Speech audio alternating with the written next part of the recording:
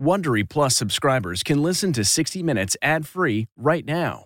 Join Wondery Plus in the Wondery app or on Apple Podcasts. This spring, if you'd rather spend time enjoying your lawn instead of trying to keep it alive, there's good news. True Green is the easiest and most affordable way to get a beautiful lawn. All you have to do is water and mow, and they'll do the rest. Weed control, fertilization, aeration, and even some things you might not even think of. They'll do all of it, while you can do literally anything else. With True Green, you can have your lawn looking as good as a putting green. That's not hyperbole. True Green is the official lawn care treatment provider of the PGA Tour. True Green offers a satisfaction guarantee, and they have a verified best price promise, which guarantees you the lowest price with no compromise on quality. You do you. Let True Green do your lawn care. Visit TrueGreen.com to get the best lawn at the best price with the best people guaranteed. This episode is brought in part to you by Audible, your go-to destination for thrilling audio entertainment. Whether you're looking for a hair-raising experience to enjoy while you're on the move or eager to dive into sinister and shocking tales, Audible has an exclusive collection of thrillers from best-selling authors that will keep you on the edge of your seat. Like James Patterson's first audio-only thriller, The Coldest Case. Experience stories like never before, where every chilling detail is brought to life by captivating sound design. Plus, as an Audible member, choose one title a month to make yours forever. And now, new members can try Audible free for 30 days. Just visit audible.com/WonderyPod or text WonderyPod to 500-500. That's audible.com/WonderyPod or text WonderyPod to 500-500. I think you still have lots of secrets. Sure, yes. He's the highest-ranking defector from North Korea in decades, and you're about to hear why he thinks the situation is as dangerous as it has ever been. The American general in charge of Korea would agree with that, and told us how the U.S. would respond to Kim Jong-un's use of nuclear weapons. It will be met with an effective and overwhelming response. Wipe North Korea off the map. Whatever overwhelms you. Pain is my constant companion. Roger Stringer is in pain because his son Zach shot and killed his kid brother with his Remington 700 hunting rifle. But Zach said he never pulled the trigger. No, ma'am. Years later, the family learned the rifle had a trigger defect. Has Remington ever admitted wrongdoing? Never. You cannot admit wrongdoing when you have 7 million of these things on the market. Just knowing how vulnerable I was as a kid just ruined me. The girls would say, yeah, he touches you funny. They were top USA gymnasts who are on 60 Minutes tonight to reveal an awful secret. Years and possibly decades of sexual abuse inside the USA gymnastics system, including some of America's top Olympians. I believe at the end of the day, there are members of every single Olympic team since 1996 he did this to. That's what we're going to end up with. I'm Steve Kroft. I'm Leslie Stahl. I'm Bill Whitaker. I'm Scott Pelley. Those stories tonight on 60 Minutes. Welcome to Play It, a new podcast network featuring radio and TV personalities talking business, sports, tech, entertainment, and more. Play it at play.it. In Thursday's press conference, President Trump would not say how the United States will respond to the actions of North Korea's dictator over the last week. Kim Jong-un tested a new type of missile. Then his estranged brother was poisoned in a Malaysian airport. South Korea's spy agency believes Kim ordered the hit. Kim has nuclear weapons and has promised to test an intercontinental ballistic missile. Such a weapon could eventually carry a nuclear warhead and threaten American cities. That possibility and the missiles he has aimed at South Korea are so dangerous, U.S. Defense Secretary James Mattis went to Seoul on his first foreign trip.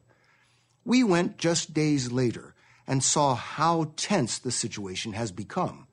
We got two important perspectives.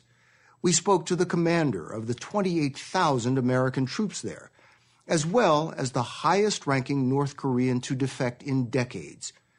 He told us the missiles and murders are part of Kim's raging obsession with the survival of his regime. I've been in Seoul for 6 months. And to be honest, I was never, public until now. We went for an evening out in Seoul with Tae Young-ho. He was North Korea's deputy ambassador in London before he defected in August. So first time on the subway. Yes, that's right. A defection by someone of his rank is extremely rare. Where do we stand?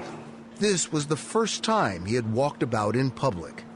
Just off camera, 6 bodyguards watched his every move as we made our way down one of the busiest shopping streets in Asia. North Korea has assassinated defectors in Seoul. In order to prevent more possible defections from North Korea, I think Kim Jong-un may do anything. Even kill you? Of course, why not? The man who could order an assassination is Kim Jong-un. The dictator is the 3rd member of the Kim family to rule North Korea. They have controlled the impoverished country with an ironclad fist for 70 years. This was last week's missile test. Kim devotes a quarter of his country's economy to weapons like this and his million-man army, despite widespread food shortages. Kim Jong-un strongly believes that once he possesses ICBM, then he can easily scare off America. Right now, how dangerous is North Korea to the stability of South Korea and as a threat to the United States?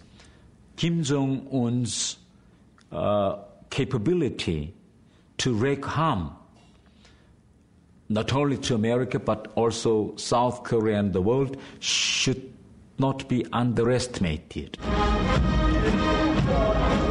During his 5 years in power, Kim Jong-un has expanded North Korea's nuclear arsenal, despite international sanctions that have brought his country's economy to its knees. Electricity is scarce. From space, North Korea is a black hole. That's it, wedged between the shining lights of South Korea and China to the north. Tae said he was living a comfortable life here at the North Korean embassy in London before he fled with his wife and 2 grown sons. The safety is guaranteed by the government. His job in London was to spread North Korean propaganda and report back on his colleagues. You all live together under one roof? Yes. So you could keep an eye on each other? Keep an eye on each other, control each other, and even spy on each other. But Tae said he lost all faith in the regime when Kim Jong-un killed his own uncle in 2013 and executed dozens of perceived enemies, including diplomats. I've seen tape of you giving speeches. Yes. In London. You're very convincing. You seem to be a true believer yourself. If I show any sign of hesitation, then I would be, what would happen to you? I would be sent to prison camps. So my whole family's life will be jeopardized. Tae said there was one big obstacle to his defection. All North Korean diplomats are forced to leave one of their children back in Pyongyang as a hostage. See? As a hostage? Yes. When my children grow up... His break came when that policy unexpectedly changed, and Tae's oldest son was allowed to join the family in London. They all agreed to defect. He would not give us the details of his escape and who helped, but we know he was kept in a safe house by South Korean intelligence agents and questioned for more than 3 months. He said it was too dangerous for us to meet his family. Now, I've been talking to you for a couple of days now, and you come from a secretive place. Yes. But I think you still have lots of secrets. Sure, yes. How do we know that what he is telling us is the truth and not just self-serving. You know, when a defector makes a decision to jump ship, he is doing it at a huge cost. His co-workers, relatives, in-laws will be purged or killed. Chung Min Lee was South Korea's ambassador for national security until last year. He said looks here can be deceiving. The risk of war today is exceptionally high. I think most Americans right now would see this as a holdover from the Cold War. But it seems to be quite hot when you're here. This is the only place on the entire planet where you have nearly 1 million forces on both sides standing ready to fight a war in basically a nanosecond. And who is there right in the middle of this? It's basically the U.S. forces. If there is war, this is where the big fight will take place. Lee helped shape Seoul's policy toward North Korea. He went with us to Panmunjom, the village in the 2.5-mile wide demilitarized zone that separates North and South Korea. As we got closer, Seoul's sprawl gave way to military checkpoints. The agreement that suspended the Korean War was signed here, but there's still no peace treaty. The war began when the Communist North invaded in 1950. 34,000 Americans were killed in what amounted to a stalemate. So this is the longest war on paper since World War II. So we are still technically in a state of war. Today, both sides still stare each other down. That's North Korea right there, that building just 100 yards away. We were told to avoid sudden movements that could be interpreted as threatening. It wasn't long before North Korean soldiers took an interest in all the activity. So we went inside a negotiation hut that straddles the border. What is right behind? Right behind the door is basically from there on. This is since this is North Korea. Once you go out, that's it. We have no jurisdiction on that side of the door. So if I were to walk out that door, that's it. I'm in the hands of North Korea. That's true. Let's stay on this side. Let's stay on this side. It was all surreal. This part of the DMZ closest to Seoul had the feel of a Cold War theme park, complete with a fake village on the North Korean side built to impress the South. And in case you missed the point, loudspeakers blared propaganda. Martial songs praising Kim Jong-un. A few miles away, tourists crowded an observation deck, snapping photos with troops, cardboard cutouts, and the real ones. What the visitors could not see on the other side of those mountains are 10,000 artillery pieces the North Korean military has aimed at Seoul, all of which could reach the 28 million people in and around the South Korean capital. U.S. war planners estimate 500,000 people could be killed in a second Korean War.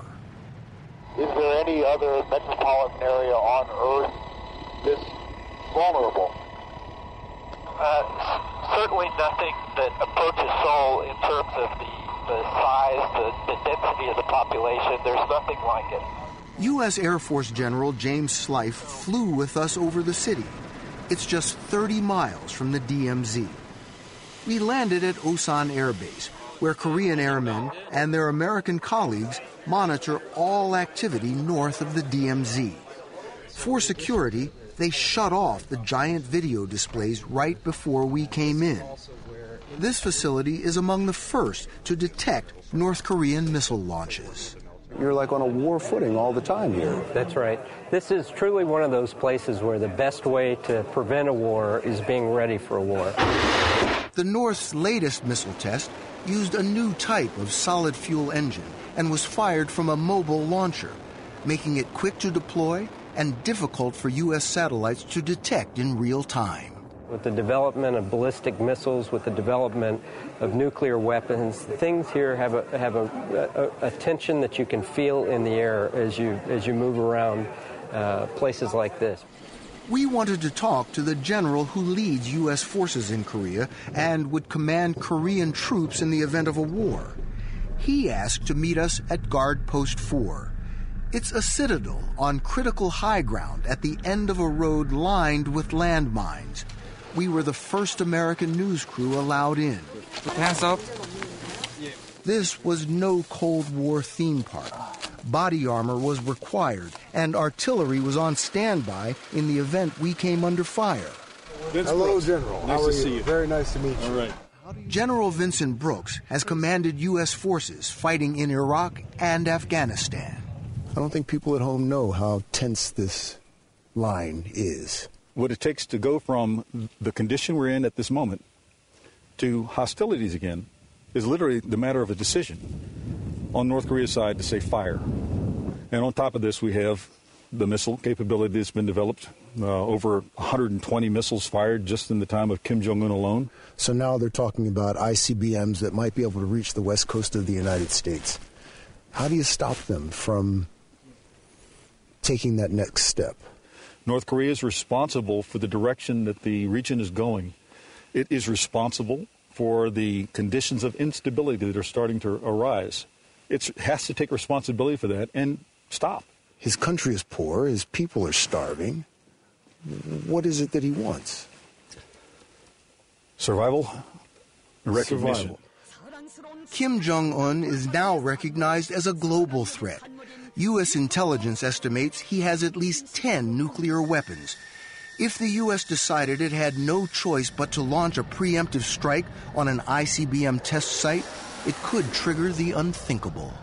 If North Korea uses nuclear weapons, it will be met with an effective and overwhelming response. Now, they can take it to the bank. And we make that same point to our allies and partners like the Republic of Korea, like Japan. Effective and overwhelming response. Effective and overwhelming response. Wipe North Korea off the map. Whatever overwhelms you.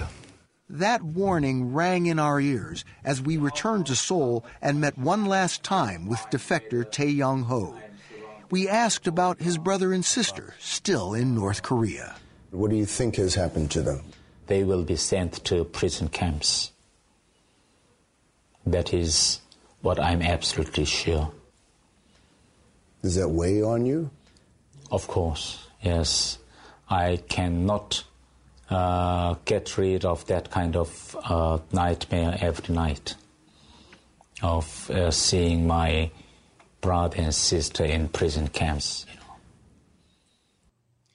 Tae told us he believes he can help topple the North Korean regime by encouraging other defections and speaking out. During the campaign, President Trump called Kim Jong-un a maniac. His language has been much more careful since the latest missile test. Welcome to Play It, a new podcast network featuring radio and TV personalities talking business, sports, tech, entertainment, and more. Play it at play.it. A federal judge in Missouri heard arguments this past week in a case involving one of the most popular bolt-action rifles in American history, the Remington 700 series. Here's the problem. Thousands of owners have complained that these rifles have fired without anyone squeezing the trigger. The company has downplayed the danger for decades, and the complaints represent only a fraction of the rifles out there. But 10 attorneys general wrote the court saying, quote, there are potentially as many as 7.5 million defective rifles at issue, and that, quote, Remington knows or should know they are unreasonably dangerous. One avid hunter and gun lover is on a mission to raise awareness about what he calls the rifle's defect. And he has good reason. I have become so accustomed to unpleasant thoughts and hardships, so that has become my new normal. One of Roger Stringer's sons is dead. The other went to prison. Pain is my constant companion. Family photos of better days show Dad and sons hunting. Roger, a Powerline construction foreman from Enon, Mississippi, owned a Remington Model 700 rifle. Very popular gun. And he bought another one for his older, then 12-year-old son, Zach. We loved the one that I had, and he was old enough and mature enough. And how much was the safety stressed? Paramount. But one night in 2011, the two boys, Zach and Justin, home alone, got into a fight. Zach, then 15, got his Remington 700. I loaded it. I loaded it with the purpose of scaring him. You knew you weren't supposed to load. Yes, ma'am. I had been taught better. He says eventually emotions calmed down. And I started to stand up off of the couch. And when I had been at the waist and started up, I heard a click, and it went off. And I remember the fire leaping from the barrel. I remember seeing it hit. It was just, half his head was gone. Panicking, he says, he went and got Justin's gun and placed it between his brother's legs to make it appear as though he had shot himself. Then Zach called his parents. And Zach met me outside, and he said, "Daddy, don't go in there." And I just pushed him aside, and I came on in, and it was really obvious that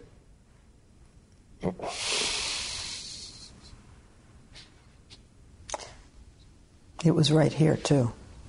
It was right there.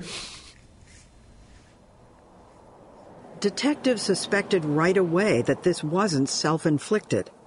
Zach was arrested the day of Justin's funeral and later confessed that it was his gun, but he insisted it went off by itself. Well, I didn't know how it went off. Did you deliberately kill your baby brother? No, ma'am. Did you pull the trigger? No, ma'am. But Zach was convicted and sent off to prison for 10 years. Is it true that you actually testified against him in the trial? I did. Because I'd never heard of a gun going off without a trigger being pulled. It made no sense. What Roger didn't know was that by then Remington had gotten some 200 complaints claiming just that about rifles like Zach's with a trigger mechanism called the Exmark Pro.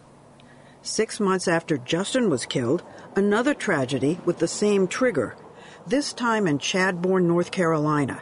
16-year-old Jasmine Thar and her cousin Jamisha were about to go Christmas shopping. They were standing out in the front yard with their grandmother sitting on the porch. Robert Chaffin, an attorney for Jasmine's family, made this animation. A neighbor across the street in his bedroom picked up a loaded Model 700. The safety was off, and it fired through a closed window.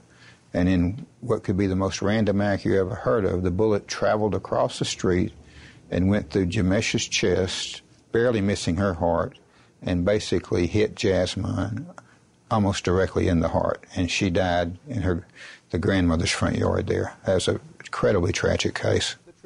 In a deposition under oath, James Anthony Blackwell, a former Marine and experienced hunter, couldn't explain how his rifle went off. Do you, Anthony Blackwell, believe that you pulled the trigger? No, sir. Do you think you touched it in any way? No, sir. So was he prosecuted? No. Chaffin had already won $17 million from Remington in 1994 for a client who shot himself in the foot when he said his 700 fired on its own. Back then, rifles were made with another trigger called the Walker. The company has faced 150 lawsuits alleging injury or death related to that trigger, but argues it's always human error and never the gun's fault. Has Remington ever admitted wrongdoing? Never. You cannot admit wrongdoing when you have 7 million of these things on the market.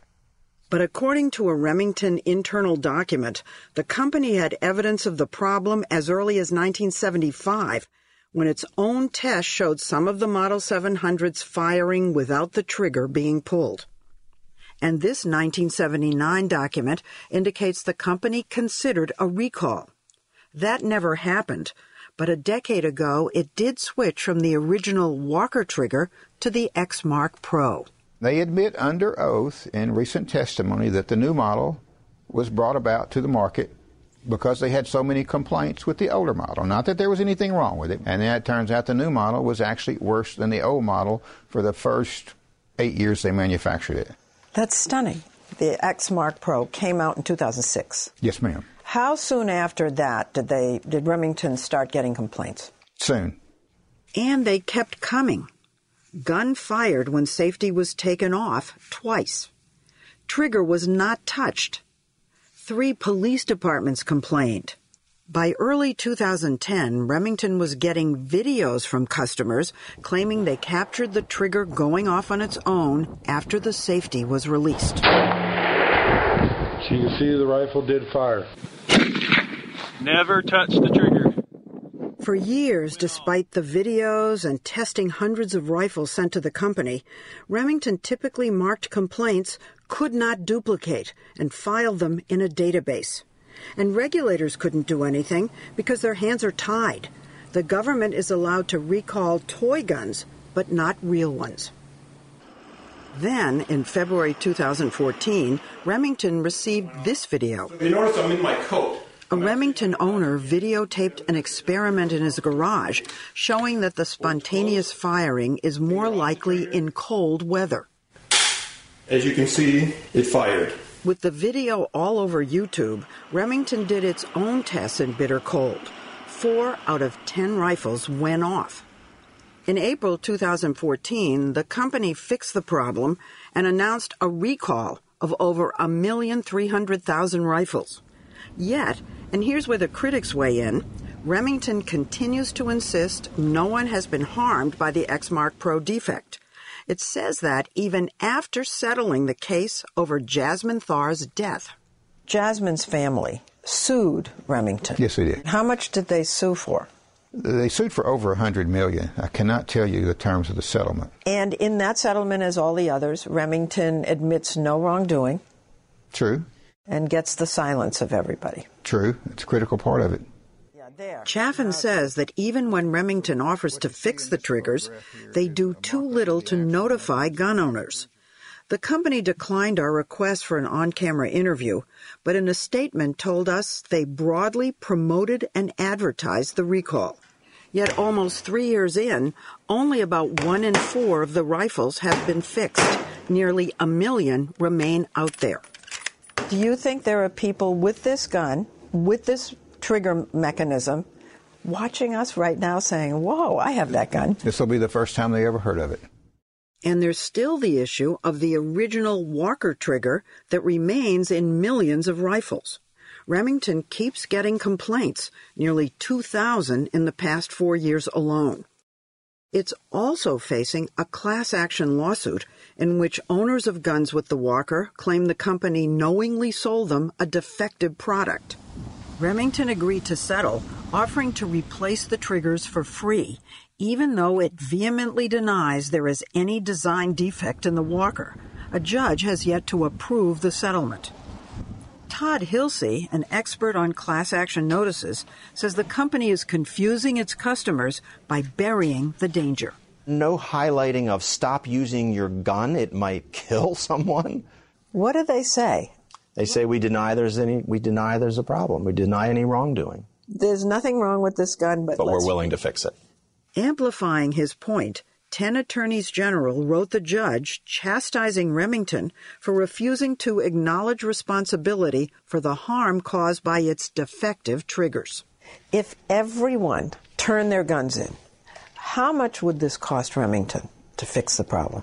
The value would be $487 million. $500 million. $500 million.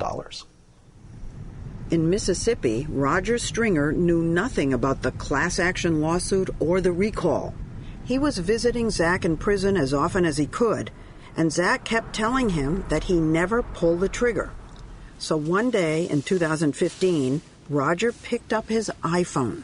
I Googled Remington Model 700 spontaneous firing. And? I just about dropped the phone when all that stuff showed up. I mean, there was just mountains and mountains of information about those guns, story after story of it happening to other people. He called Remington and found out that Zach's rifle with the Exmark Pro was under recall. That rifle is still being held at the local courthouse. A state forensic expert did test it before the trial, but Hal Kittrell, the prosecutor in the case, says he didn't know there had been other instances of the gun going off by itself. If you had known about this issue with this gun, the trigger problem. Right. Would you have gone ahead with the trial? May have gone differently? I will say this, Leslie. I mean, had we known that there was a problem with the trigger before we were getting ready for trial, I can assure you we would have looked into that. We would assess this case based on that evidence. There's no question about that. Shortly after we approached the prison to interview Zach, Roger unexpectedly got word that after 5 years behind bars, his son would be released for good behavior. Roger now believes his son is innocent and says he will soon ask the Mississippi Supreme Court to reconsider Zach's conviction. He's also written to the judge in the class action case, asking him to hold Remington's feet to the fire. What I'm pushing for is for nobody else to have to walk in my shoes. I don't want anybody else to have to see their baby in the shape that Justin was in that night. What would you like to see Remington do now? Eliminate the danger that is lurking in so many households. Some people are going to say that it's convenient to blame Remington. In other words, what if you're wrong about Zach? There are going to be naysayers. I accept that. I welcome another day in court, but let's do it with all the facts. I'm ready for it. Bring it on. Welcome to Play It, a new podcast network featuring radio and TV personalities talking business, sports, tech, entertainment, and more. Play it at play.it. Now, Dr. John LaPook on assignment for 60 Minutes. The U.S. women's gymnastics team, for all its success over the past few decades, has become embroiled in a dark and disturbing scandal concerning sexual abuse. Last year, the Indianapolis Star investigated cases in which male coaches, members of the national governing organization USA Gymnastics, were accused of sexually abusing female gymnasts. That report prompted young women to come forward with accounts of abuse they had suffered within the U.S. gymnastics system for many years, as young girls and competitive gymnasts. These new accusations concern not a coach, but a prominent doctor who'd been working with U.S. Olympic and national teams and other athletes for 3 decades. More than 60 women have filed complaints so far, and some believe that number may reach into the hundreds. Now, for the first time, 3 former members of U.S. national teams, one an Olympic medalist, describe, in what you should be warned is disturbing detail, the treatment they received from Dr. Lawrence Nassar, a man they trusted and felt so comfortable with, they called him Larry. All the girls liked Larry. He was like my buddy. He was on my side. He was so sure of himself. And as a young girl, you're confused, you don't know what's going on. Jessica Howard was the U.S. national champion in rhythmic gymnastics from 1999 to 2001. Very creative, innovative skills. Jeanette Antolin competed with the U.S. national team from 1995 to 2000. She's been solid. She helped UCLA win 3 national championships. Jamie Dancher won a bronze medal in the 2000 Olympics and was recently inducted into UCLA's Athletic Hall of Fame. She's taken the apple cart and flipped it upside down. They were teenagers in a sport where injuries are common, and the professional they turned to for help staying in competition was this man, seen here in instructional videos he posted on his website. Lawrence Nassar, an osteopathic physician, was one of the most famous doctors in the world of gymnastics. As a trainer and doctor, he worked with Olympic and national women's artistic gymnastics teams for more than 2 decades. That's him right after Kerri Strug's famous ankle injury in the 1996 Olympics in Atlanta. That's right. And that's him today. Since December, he's been held without bail in Michigan, where he worked at Michigan State University's sports medicine clinic. He's charged with possession of child pornography and criminal sexual conduct involving the daughter of a family friend. Investigators were able to make the case against him because gymnasts went public after years of silence. The police and FBI are now investigating dozens of other cases involving Nassar, some decades old, others within the last 2 years. Dancher off to a great start tonight. Jamie Dancher says she started seeing Dr. Nassar around 1995 after she became a member of the U.S. junior national team. I started having really bad lower back pain on my right side of my back. So I went to him for my back pain. What specifically would he do?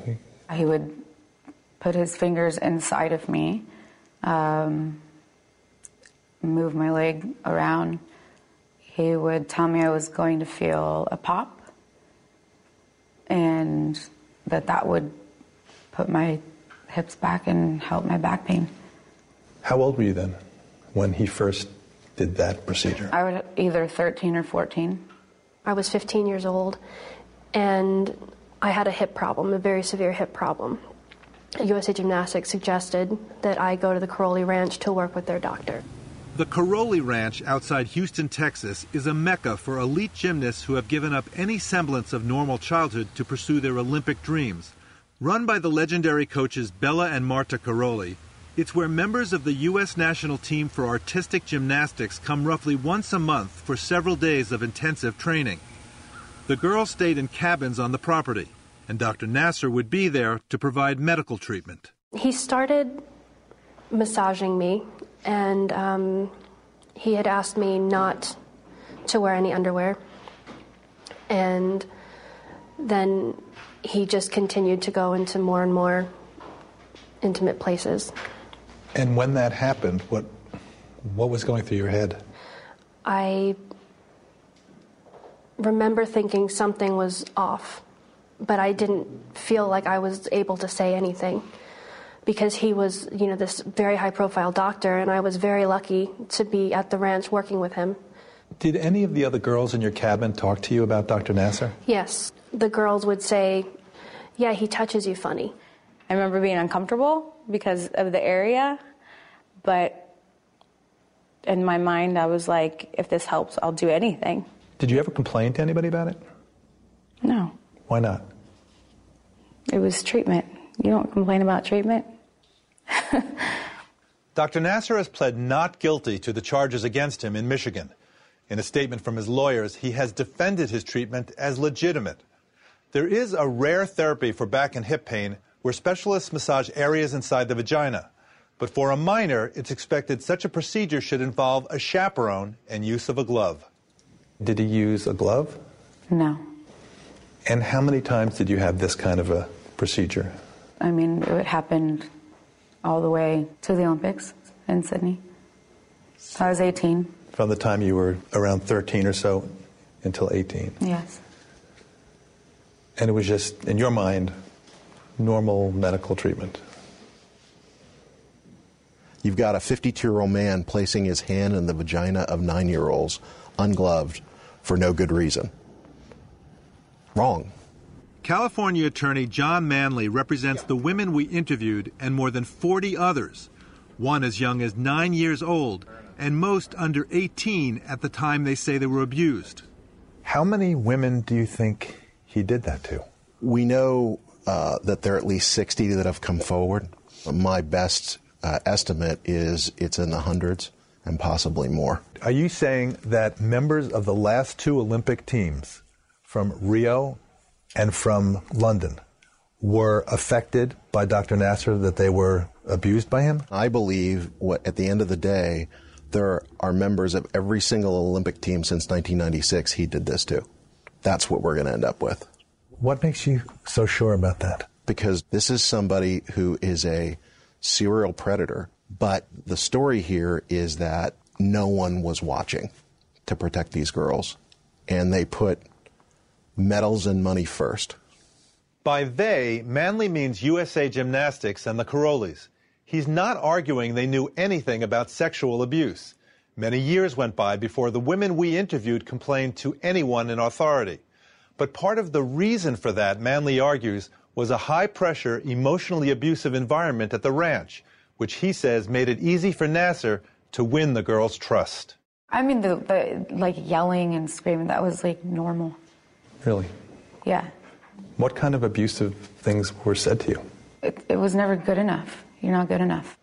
The pressure that they put on you to be perfection for them, it was very overwhelming and stressful. It was an environment of fear, and he stepped in and became the good guy Dr. Nasser did. Dr. Nasser did. He gave them candy. He gave them encouragement. He acted like he cared about them. No one else there gave that impression. What were these girls so afraid of? Not being able to fulfill their dream. I mean, you've given up your childhood and you've given up your adolescence to represent your country. And the Karolyis and the selection team who are there have control on who goes. So your fate is in their hands. You must do what they say. On behalf of the women, Attorney Manley is suing the Karolyis and USA Gymnastics for failing to protect their athletes. USA Gymnastics President Steve Penny declined to speak with us on camera about Dr. Nasser. In a statement, the organization said it is appalled that anyone would exploit a young athlete or child in this manner. USA Gymnastics first learned of an athlete's concern about Dr. Nasser in June 2015, the statement said. 5 weeks later, after an internal review, it reported him to the FBI and relieved him of any further assignments. USA Gymnastics told us it has long had a policy that adult staff should avoid being alone with a minor. How often were you alone with him? Most of the time. Just in the treatment area or also in your bedroom? In our cabins. They were like cabins, yeah. That's like your bedroom? Yeah. Mm-hmm. Did the Karolyis know that Dr. Nasser was alone with you for these treatments? Yeah. How do you know that? Well, they had to know. I mean, there was no one else sent with him. And that's the thing, too, to think, like, what, they, in the bed? Why would it, like, the treatment was in the bed, in my bed that I slept on at the ranch. Bella and Marta Karoly declined to give us an interview, but in a statement they said they were never aware that Nasser was performing this procedure or was visiting athletes in their rooms without supervision. They also denied that there was an emotionally abusive environment at the ranch. Long before Dr. Nasser's arrest late last year, USA Gymnastics was facing criticism over its handling of sexual abuse complaints about coaches at its member gyms throughout the country. According to an investigation published by the Indy Star in August, USA Gymnastics received a complaint that one of its coaches, William McCabe, should be locked up before someone is raped, but did not report it to the authorities at the time. It was only after the mother of a gymnast called the FBI 7 years later that McCabe was sentenced to 30 years in prison for sexually exploiting gymnasts. Marvin Sharp was named USA Gymnastics Women's Coach of the Year in 2010, but was the subject of a sexual abuse complaint the following year. USA Gymnastics didn't report Sharp to the police until 4 years later when another complaint came in. Sharp killed himself in jail while facing molestation and child pornography charges. An association has a responsibility, or should have a responsibility, and that is to take care of its members. And do you think USA Gymnastics has done that? No. Senator Dianne Feinstein is the ranking member of the Senate Judiciary Committee. She's met with the women we interviewed and other gymnasts and is now working on legislation to correct what she sees as a problem in the reporting of sexual abuse complaints. If an amateur athletic association like USA Gymnastics receives a complaint, an allegation, they must report it right away to local police and the United States Attorney. So this wouldn't apply just to gymnastics. It would apply to all Olympic sports that have a national governing body? All amateur athletic organizations, that's right. What I like about this routine is she has a real variety of skills. It's been nearly 2 decades since the women we interviewed competed at the highest level of their sport. She's a young, new, up-and-coming star. She has really been having the meat of her life. Today, they say they're still grappling with the psychological impact of their competitive careers. Jeanette Antolin told us it was only last year, after speaking with other gymnasts, that she realized Dr. Nasser hadn't been helping her with her back pain after all. It was like, almost like a light bulb went off. Like, oh my gosh. Like, are you kidding me? Like, I trusted this man. And just knowing how vulnerable I was as a kid to even not even think that something like that would be inappropriate just ruined me. I'm Bill Whitaker. We'll be back next week with another edition of 60 Minutes. If you like 60 Minutes, you can listen early and ad-free right now by joining Wondery Plus in the Wondery app or on Apple Podcasts. Prime members can listen ad-free on Amazon Music. Before you go, tell us about yourself by filling out a short survey at Wondery.com/survey. Survivor's back, and so is On Fire, the only official Survivor podcast, and we have a twist, a new co-host, the winner of Survivor 45, Dee Valladares. Hi! Listen to On Fire, the official Survivor podcast, wherever you get your podcast. Catch every episode of 60 Minutes, America's most watched news magazine show, as a podcast. Hear in-depth investigations across politics, news, and entertainment on your schedule. Listen to 60 Minutes ad-free on Wondery Plus.